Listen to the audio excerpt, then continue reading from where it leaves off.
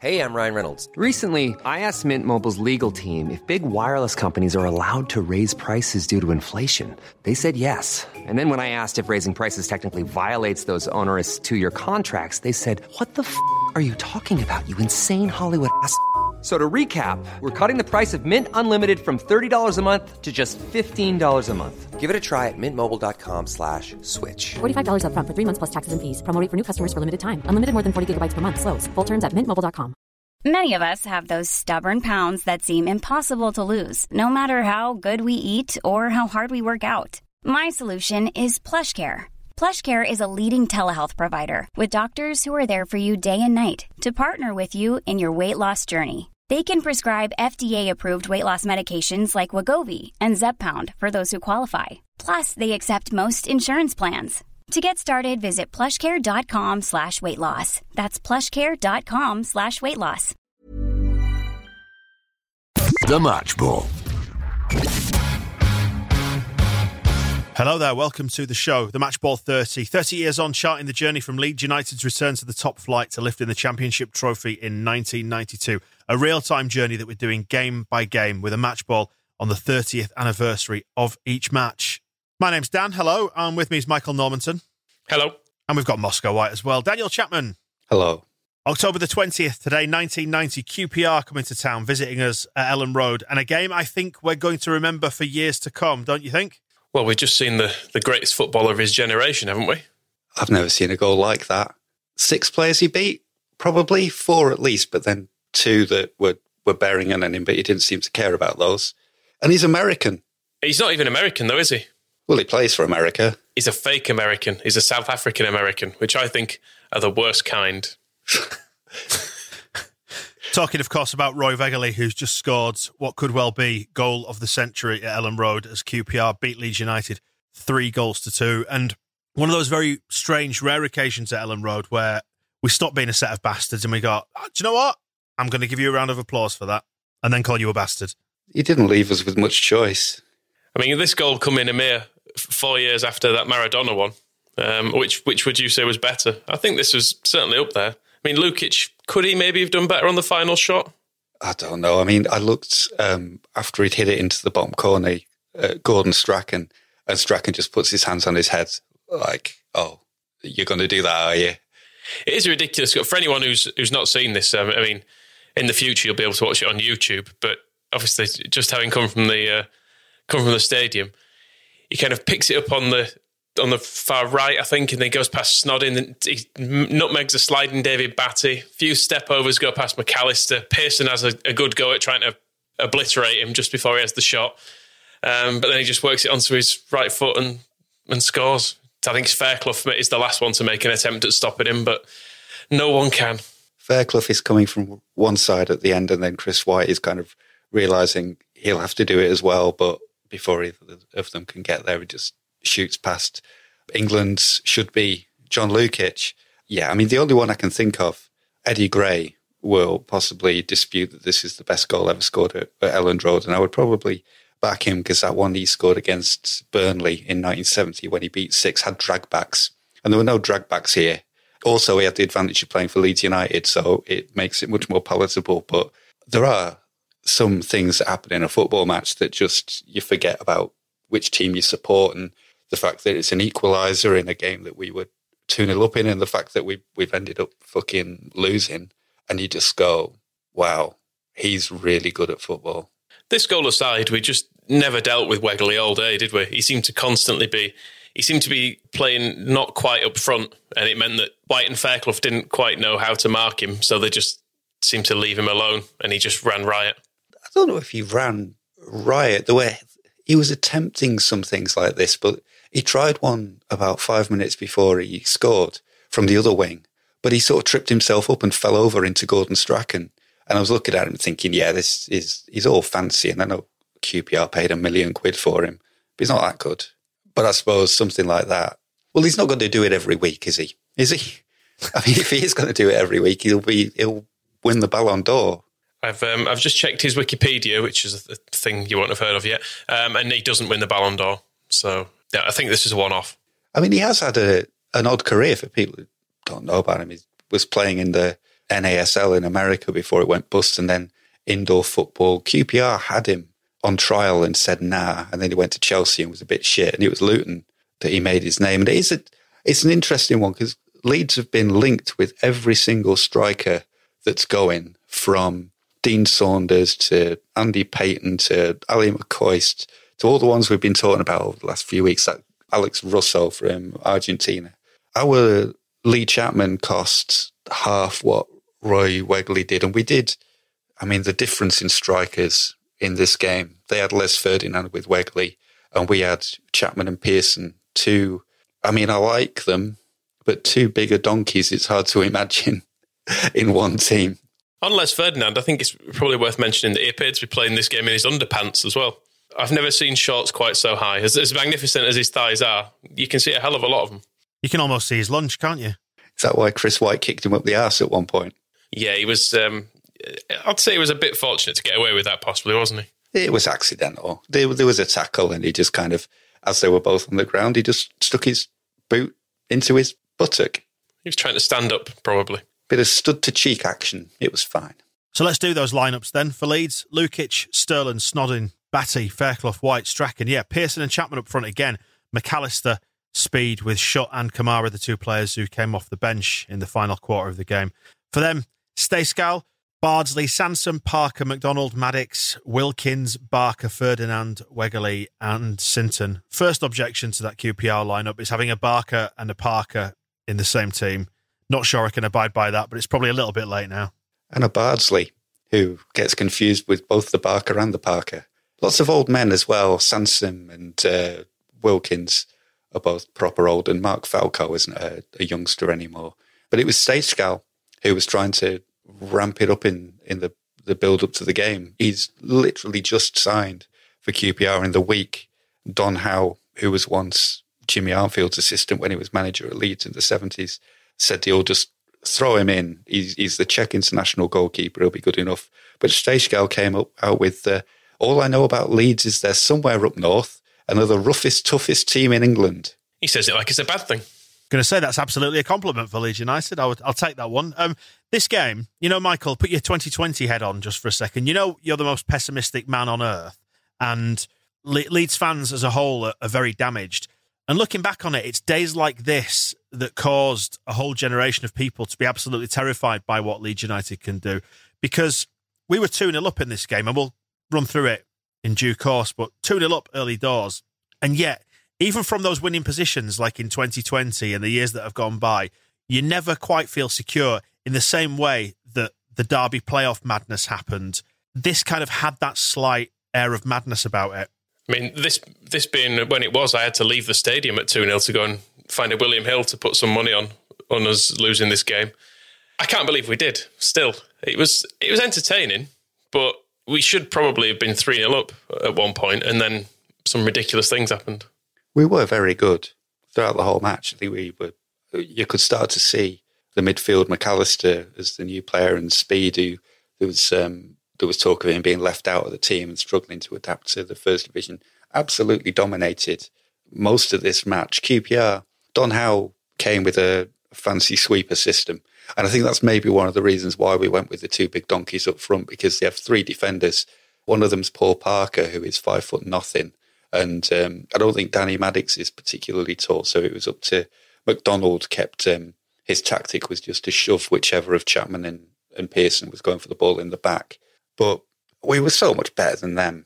And 2-0 up showed it. It wasn't flattering to us. The problem all game was just that they kept counter-attacking, and we never quite coped with Andy Sinton. He had a good couple of battles with Sterling where there was one particular one where he just bounced off him. There was a little attempt at them kind of going shoulder to shoulder and looked like he'd basically run into a wall.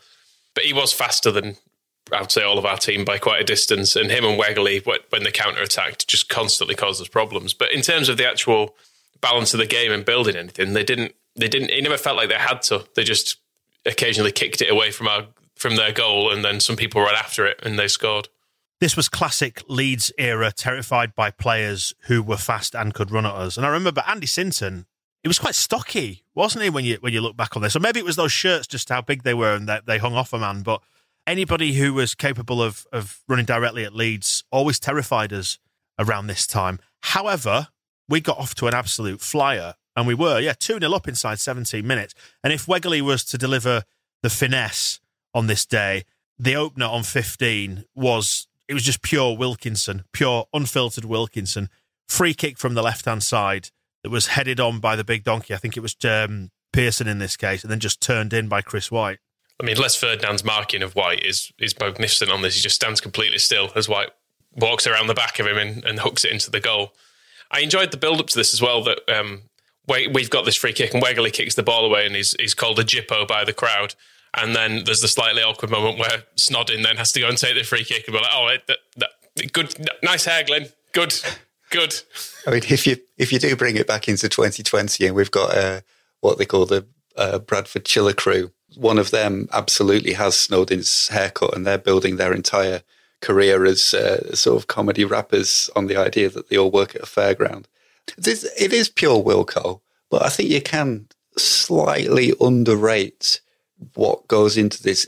It is a good header from the big donkey Pearson at the edge of the box. He directs it exactly where they must have practiced for hour after hour after hour on the training ground to put it.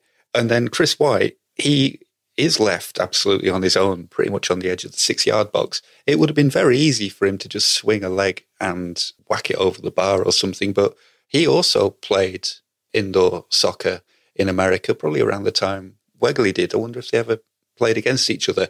I did try and find that out. I couldn't find any proper stats on it. They did cross over for a year, so they may well have done. They must have done. But he sees Stejskal, the Czech international goalkeeper, running out to him, and it's a nice controlled finish on the turn. He doesn't just hammer it. He sees that he needs to place it, puts it there. But yeah, you're right. It's just a massive free kick and a knockdown, isn't it?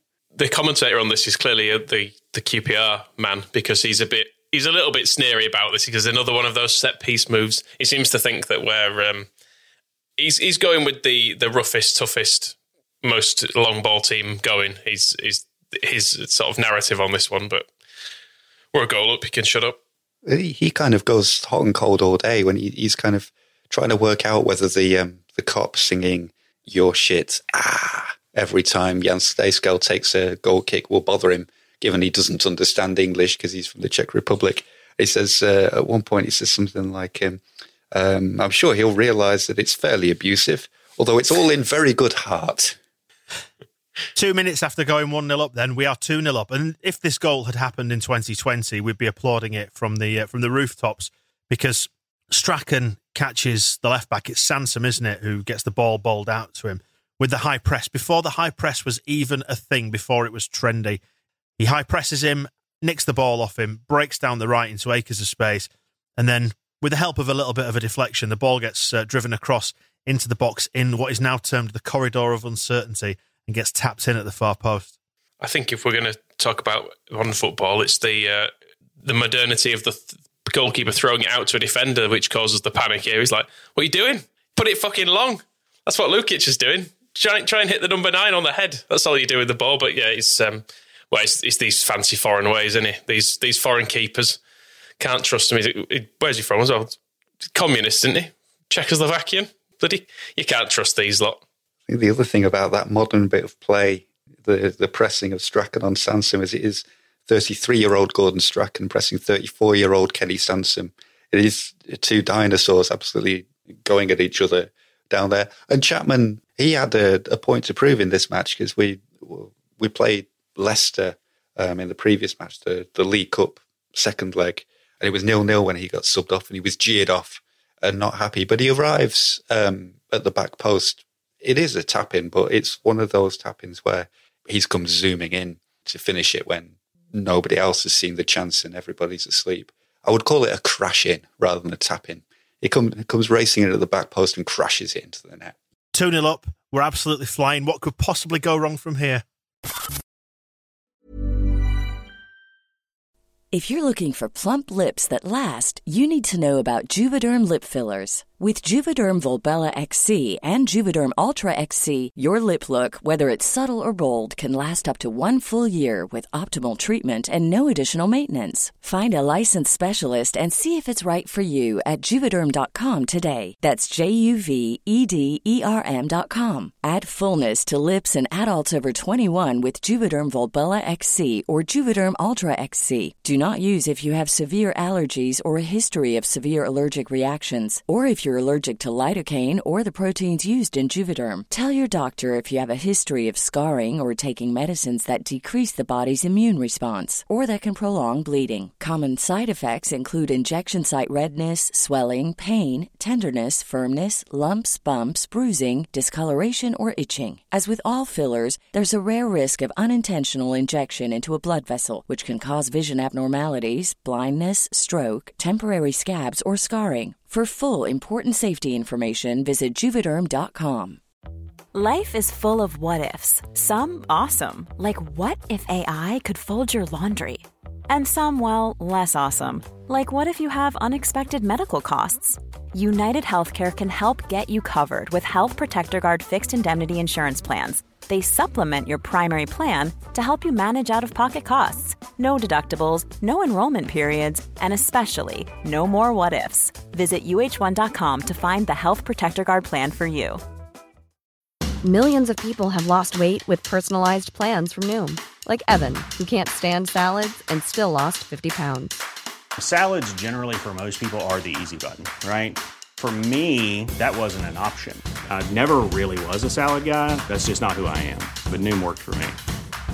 Get your personalized plan today at Noom.com. Real Noom user compensated to provide their story.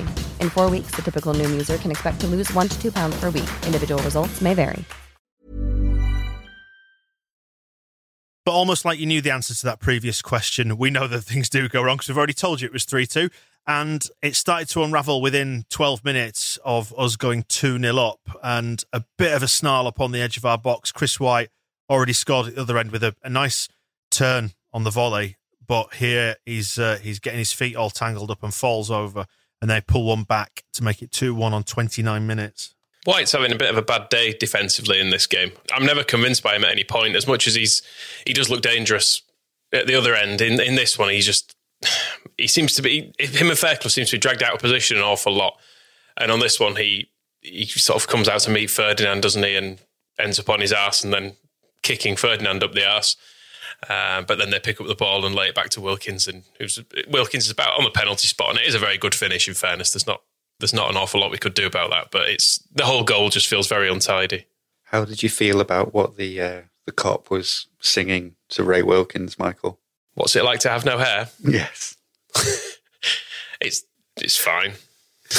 And also, you bald bastard. Any thoughts?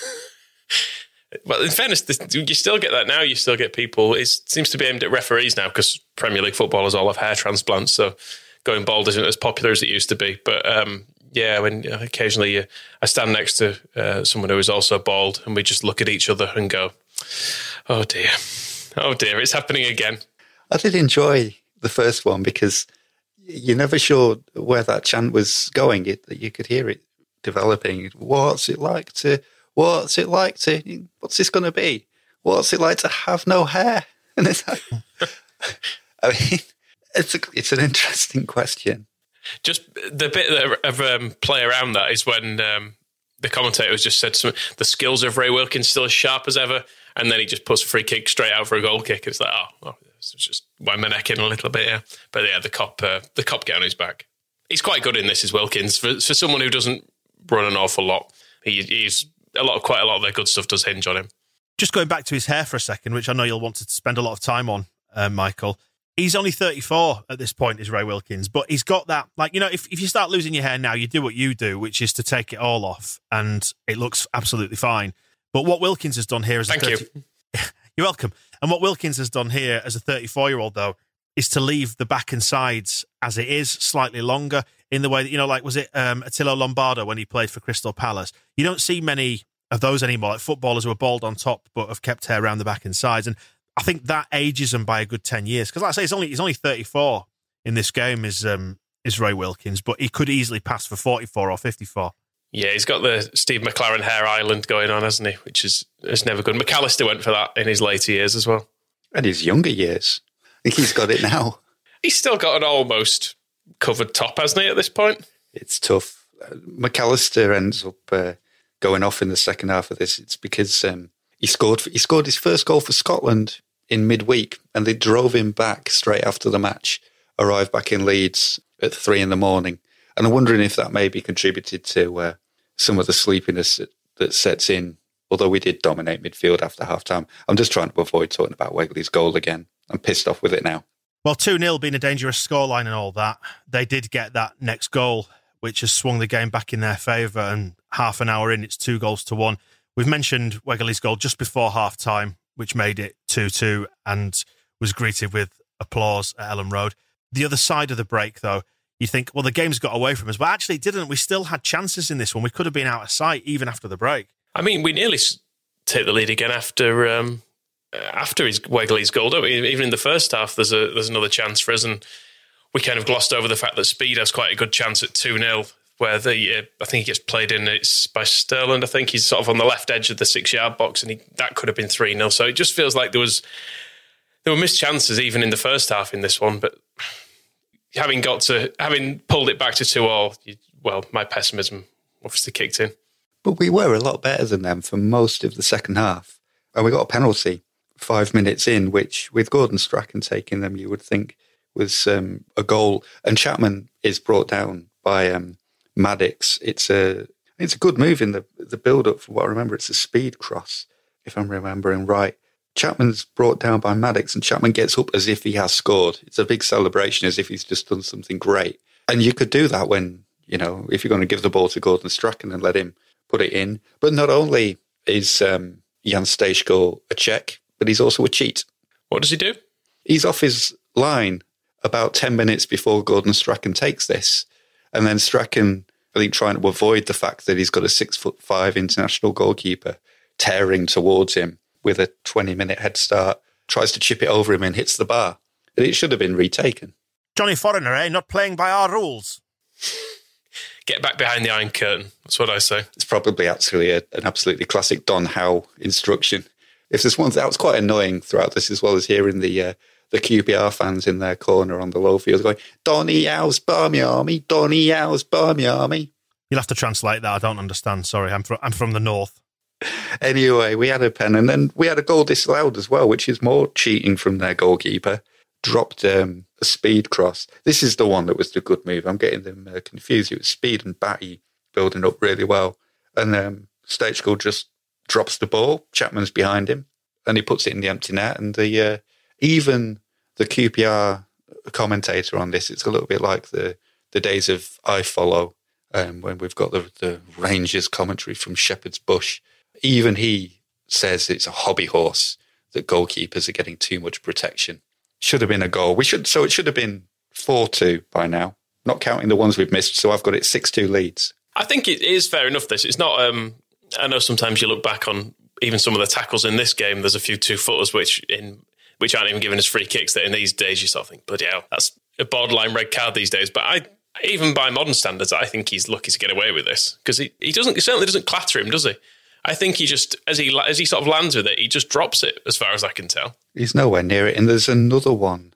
I can't remember if it's before or after they've taken the lead. No, it's after. We had a chance to equalise where Stejskal goes for a cross. And again, he hits his own defender and he just drops it. And Lee Chapman has a shot at goal, but it hits the head of one of their defenders and goes wide. So it was all Stejskal. It was nothing to do with Chappie. Should have been a goal.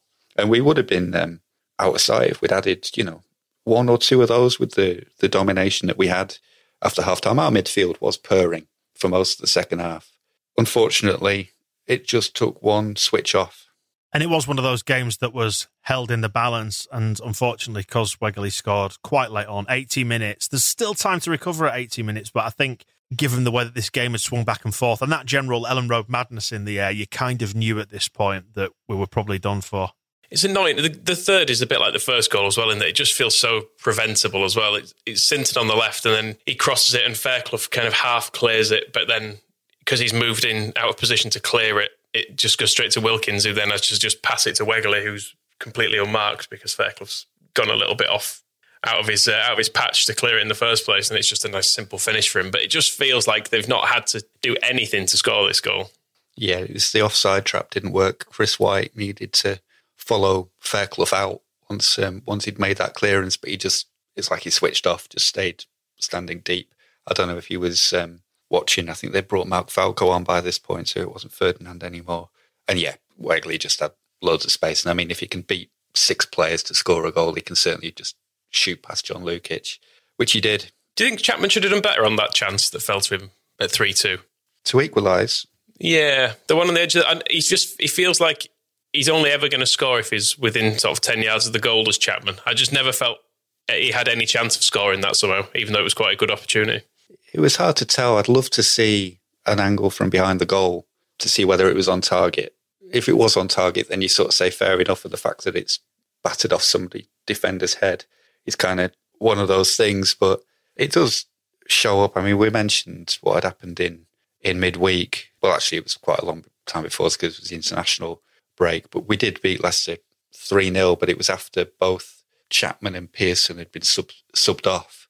And Wilco was kind of defending them, saying, well, they're the players who, because Leicester were defending so stoutly, they'd had to work hardest, so they were knackered. And Chapman was kind of saying he expected better than being cheered off. But I mean, they have got to start putting these away, because we are being linked still with every striker going. We've only won one at home. I think it's 1 win, 2 draws, 2 defeats now. And, we signed Chapman in January. It's now October. And yes, he scored the goals that got us promoted, but you're looking at him and thinking, is this player going to score loads of goals in the first division? And then as for John Pearson, I mean, if John Pearson was good enough to play in the first division, we would never have signed Lee Chapman, because Lee Chapman is kind of John Pearson, but better. So what's the point of a partnership with Lee Chapman and John Pearson, neither of whom were convinced the right players for the first division, if they're basically exactly the same player? There were times in this match as well where they were both going for the same high balls, the same crosses, and kind of getting in each other's way a bit. And we're playing all this kind of really good stuff in midfield. And then McAllister's trying to stick a little through ball into the penalty area, and John Pearson's just standing offside. And it's, there was a big chance in the Leicester game that Chapman said was probably the reason he got booed. But he said that it wasn't even, I don't rate that as a miss. The ball came over very fast, skidded and flew up, and I couldn't get near it. Let's stick it in the net. Big idiot. There's that miss against Scum as well that was still fresh in the memory. So I think we need another big striker. That's all that'll fix this. More big men. You're absolutely right, though, Moscow, in that we've got to a point now where, the amount of evidence available, the amount of data that we can consume about our return to the top flight, it's growing in number, and the home record is not brilliant. So there is that little bit of pressure just growing around Ellen Road to maybe bed in a little better and turn this thing around. And you forget that Wilkinson's only just been here for 2 years as well. Yeah, although Leslie Silver is talking about another 18. Said he can have another 18 years and then we'll give him a gold watch. I mean, we have come a long way. Wilkinson's done exactly what we brought him here to do, get us out of the second division.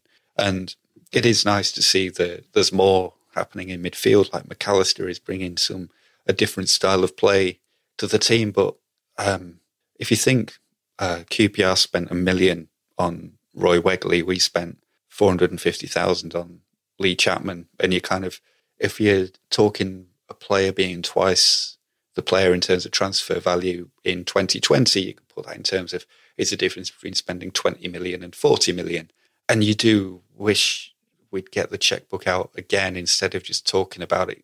Sign John Aldridge, or sign Ali McCoist, or sign Dean Saunders, or sign one of these strikers, because another 18 years of watching good build-up play, and then John Pearson, I'm not sure there's a gold watch for anybody at the end of that. But we don't need to despair too much, because we are still mid-table. And despite this defeat, QPR have just nudged in front of us with that. We are 11th, so about bang average, which I guess you would have taken as a return to the top flight if asked at the start of the season. But obviously, having had a good game against Man United or whatever else, the the levels of expectation start to rise. But we'll see how this one unfolds. And despite Wegerle scoring what is probably goal of the season, he wasn't the one who stole the headlines on this day, because there was something that went off big time just across the hills in Lancashire.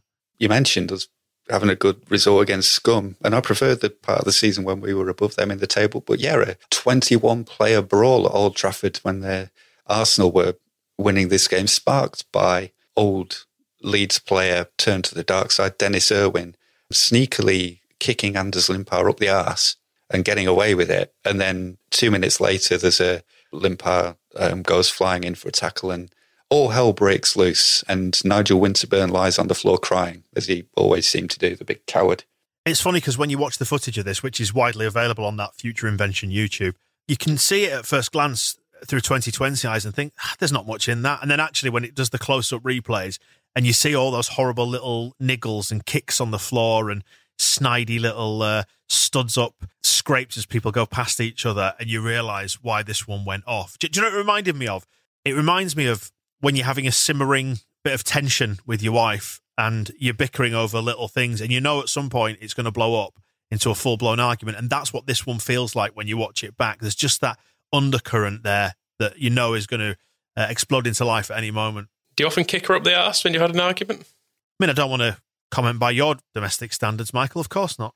With Dennis Irwin's domestic standards. I think what really stands out to me on this footage is when the camera pans across and Les Sealey, Scum's goalkeeper, who we talked about when we played them, who is possibly the angriest person who has ever played football, is restraining David Rocastle, who is possibly one of the nicest people to have ever played football. And Rocastle is absolutely raging if Sealey hasn't got him. He's sort of got him from behind. He's hooked his... Kind of hugging him, hasn't he? Yeah, and he's hooked his hands under his shoulders to hold him back. Rocastle is arms flying, ready to go and chin Alex Ferguson, I think. Shame he didn't.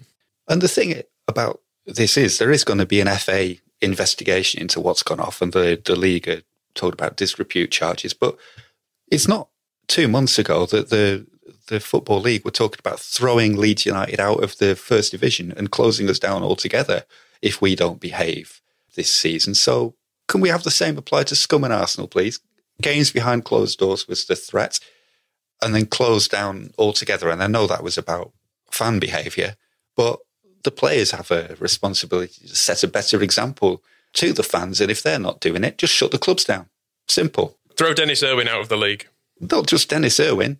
The clubs, Man United, Arsenal, close them down. If they can do it to Leeds United, as they're threatening to, do it to them. Well, the evidence suggests that Arsenal and Manchester United are the horrible, rough, tough boys from Manchester and London. They held us in a similar opinion, and they shouldn't have done, because Howard Wilkinson said in the wake of this, the truth is that sometimes we're a soft touch. So I don't know what the FA are talking about. We'll see how that one pans out then as we go to Villa Park in a week's time to face Aston Villa on the 27th. The Match Ball.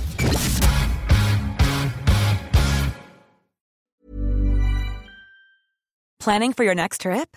Elevate your travel style with Quince. Quince has all the jet-setting essentials you'll want for your next getaway, like European linen, premium luggage options, buttery soft Italian leather bags, and so much more. And is all priced at 50 to 80% less than similar brands.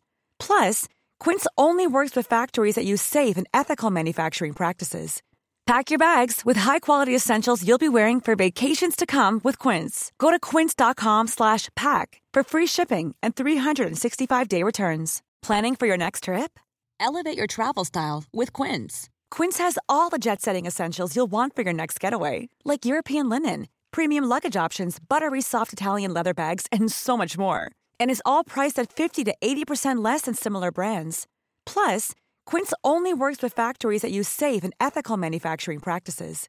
Pack your bags with high-quality essentials you'll be wearing for vacations to come with Quince. Go to quince.com/pack for free shipping and 365-day returns.